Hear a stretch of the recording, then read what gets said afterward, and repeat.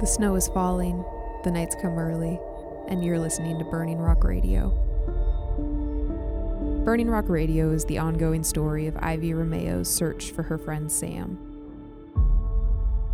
If you're new to the podcast, we suggest that you listen from the beginning.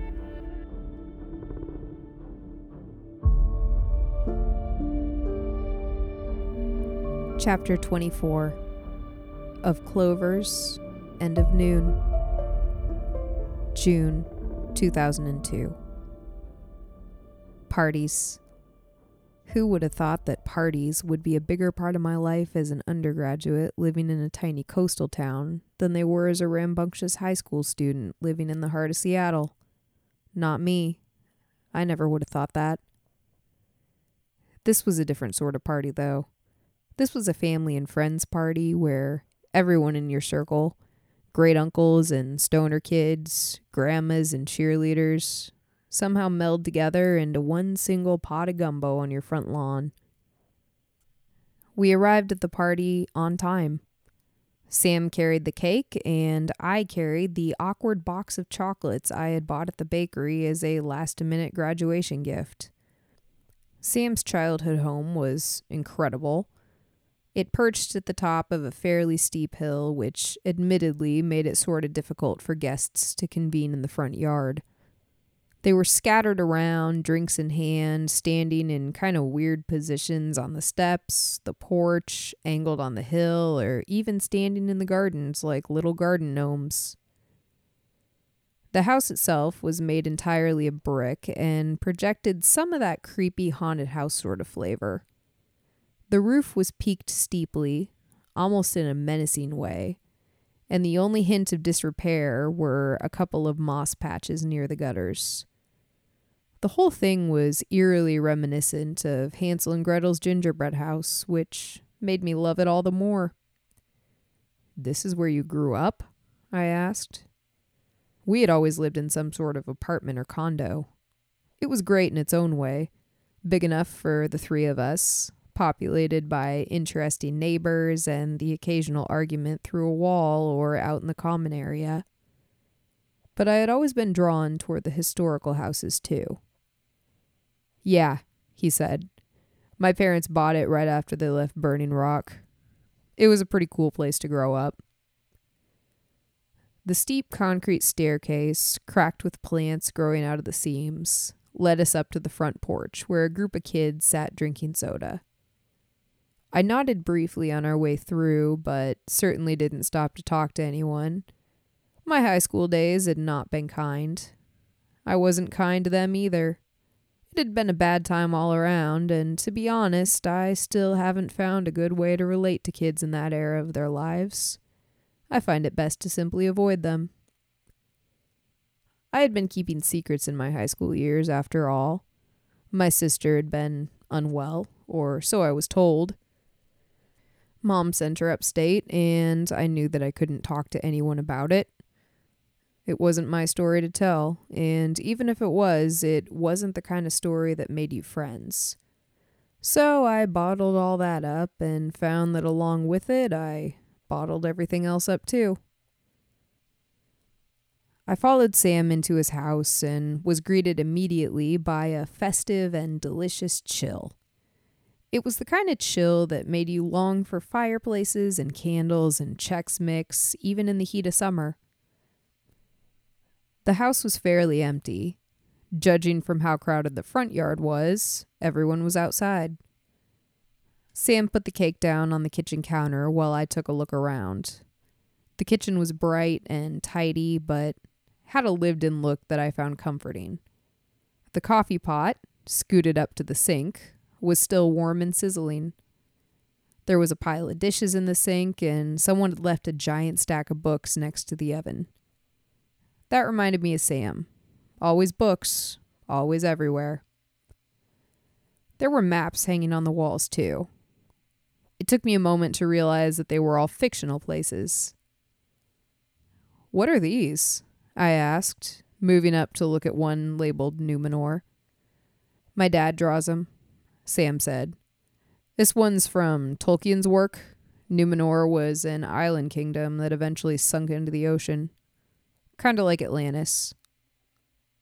He looked up at the map for a moment and then said, "Grab some coffee if you want. Let's go find Logan."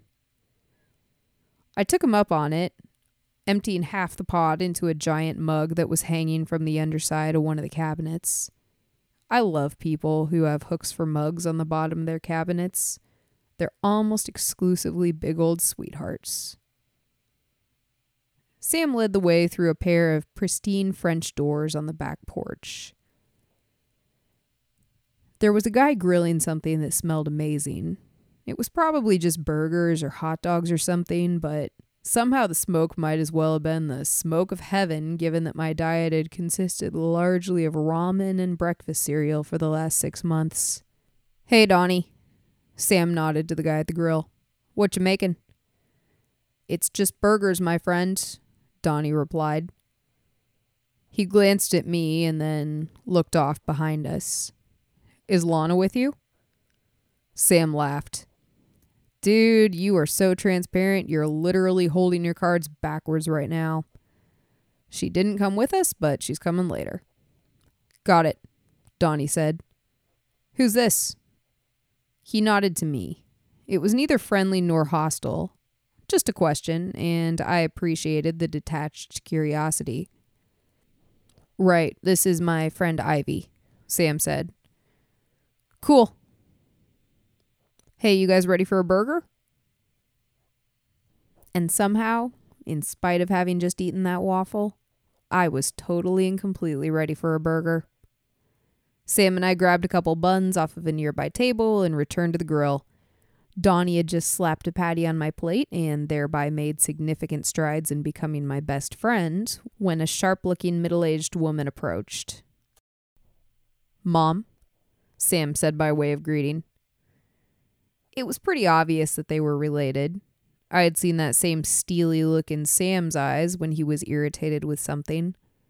I had mostly seen it when he was talking about how badly he wanted to get out of Burning Rock, to be honest. Plus, she looked almost exactly like Lana. She had the same auburn hair as her daughter, though hers was shorter, and I think she had more product in it to make it behave. There was a simmering frustration under the surface that reminded me of Lana, too. "You must be Ivy," she said. I nodded and reached out to shake her hand.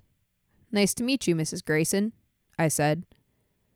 I hadn't called anyone Mr. or Mrs. anything in years, but somehow it felt appropriate.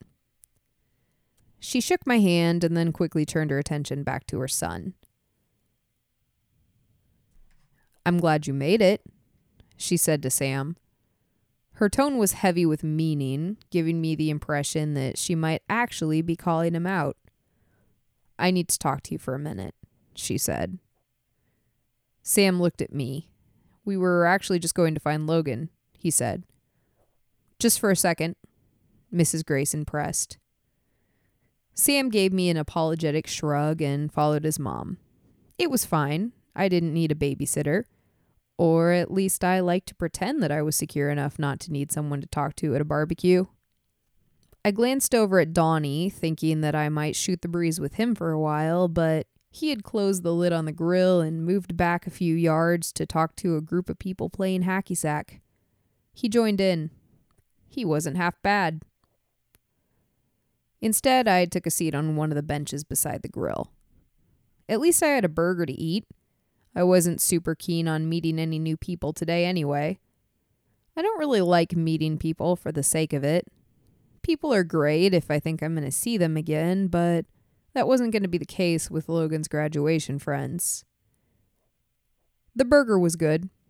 Probably from Costco and seasoned well, probably by Donnie. I hadn't bothered to put anything on it, but that was okay. It was pretty good plain. I did my best to appear completely absorbed in eating that burger. I was about halfway done eating and doing pretty good at avoiding eye contact when I heard a voice that I didn't recognize call me by my full name. Well, if it isn't Ivy Romeo. I looked up, quite confused. The guy standing in front of me was younger than me, but I couldn't really tell by how much. He was blonde, tall adjacent and wearing a sideways baseball cap that was straight out of the last decade. The impression he gave was immediately friendly, maybe a tiny bit silly, and I found myself relaxing in spite of the strange fact that he knew my name. "Hi. Do I know you?" I responded. "Probably by name," he grinned. "This is my party." "Oh, you're Logan." I nodded. "Well, congratulations on never legally being forced to take a math class ever again." He shrugged. "Unless a judge orders it as some kind of community service." "Are you expecting to be in front of a judge soon?"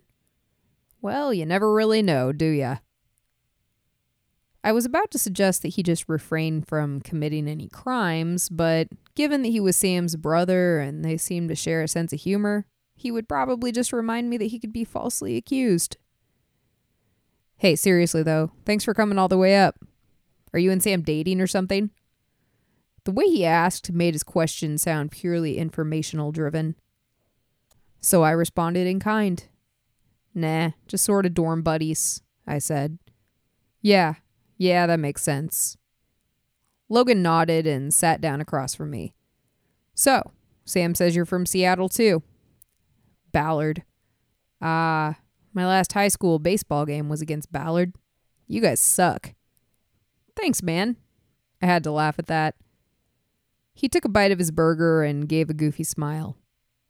"Oh," I said, suddenly remembering the box of chocolate sitting next to me, probably melting all over the bench.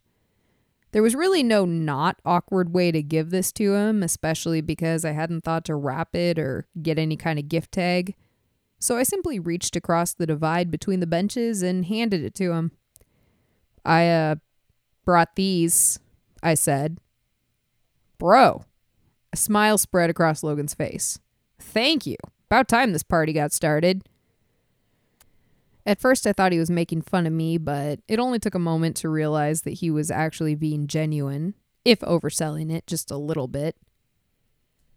"So," he said after a moment, "you want to see that book or what?" I very much wanted to see the book, but I was pretty sure that Sam would be super bummed if I went through it without him. "Sam would kill me if I didn't wait for him," I said. "Dude, my mother has Sam. We may literally never see him again. Come on, I'll show ya." He gestured toward the house with his drink, and I had to admit, going back into that cool, relaxed kitchen sounded nice. Logan got up and took his chocolates with him. I followed. "I am curious why you couldn't just send pictures of the book," I said as we stepped into the house. "Because I didn't find the book until this morning," he said, like that should be obvious. Once inside, Logan led the way up a narrow flight of stairs, fenced by a blocky white rail. I loved this house. It was old world with a modern twist, and I recognized the chunky craftsman style from my grandfather's house. I fell a bit behind as I followed Logan down the hall. I think part of me was hoping that Sam would catch up so we could all see this thing together. It was probably dumb, he probably wouldn't care, but somehow it felt like something we should do as a group. Like any normal upstairs hallway, there were multiple white doors spaced at intervals. I passed a bathroom where I caught sight of my reflection in the mirror and a closed corner door that probably led to the master bedroom. One door, standing ajar, caught my attention because it had a whiteboard just like Sam and Crown's door back at the apartment. I slowed down and took a look inside. It was definitely Sam's room. There was a spare ice cream hoodie draped over the chair, a rather cutting-edge desktop computer, and a whole shelf full of every imaginable type of book. There was one about flying helicopters, one about Einstein, and one about the ancient art of origami.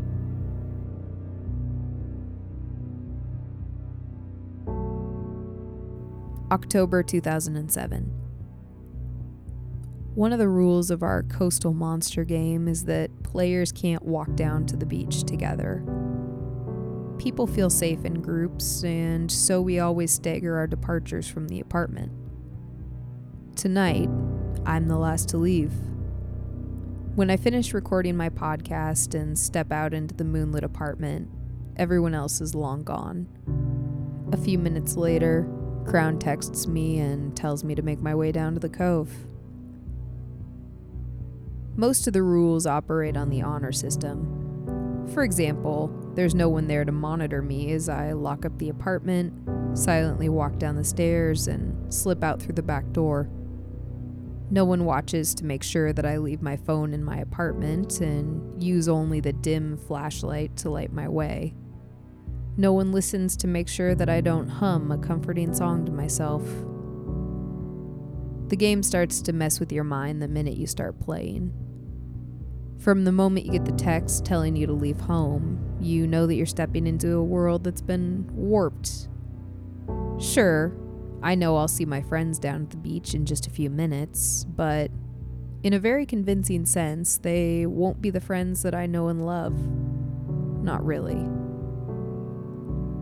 The asphalt slowly turns to sand. It doesn't happen all at once. It starts with a sprinkling of sand here and there until, eventually, you can no longer feel the firm road under your feet. Only the shifting sands. Sometimes I ask myself why we still play this game. For a long time, we put it aside, feeling, without even discussing it, that playing would be in poor taste. I was the one who brought it back. Perhaps it was some kind of attempt to reclaim what had been taken. There is something about haunted house, carnival ride, Bloody Mary, horror movie fear that is so unlike the real thing. The kind of fear you feel when you play this game kind of makes a mockery of the fear that I felt when Sam disappeared. It stands up and laughs and promises a brighter tomorrow, even if you're pretty sure that that tomorrow will never come. The moon is almost full, but not quite. That would have been too perfect, I think. Instead, a waning moon stands sentinel over my group of friends and their smoldering bonfire. I count 10 other people as I approach. Lana, James, Crown, and Logan's there too.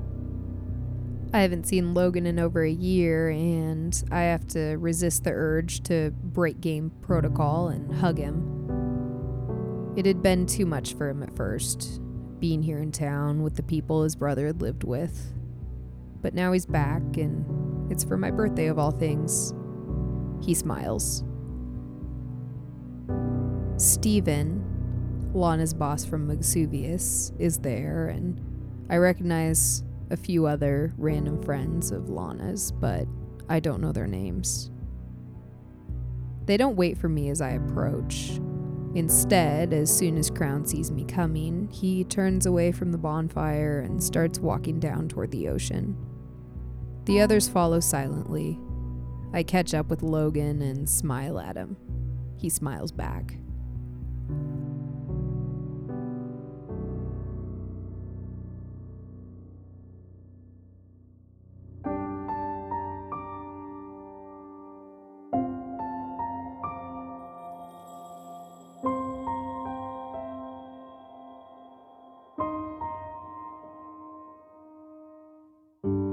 Thank you for listening to Burning Rock Radio.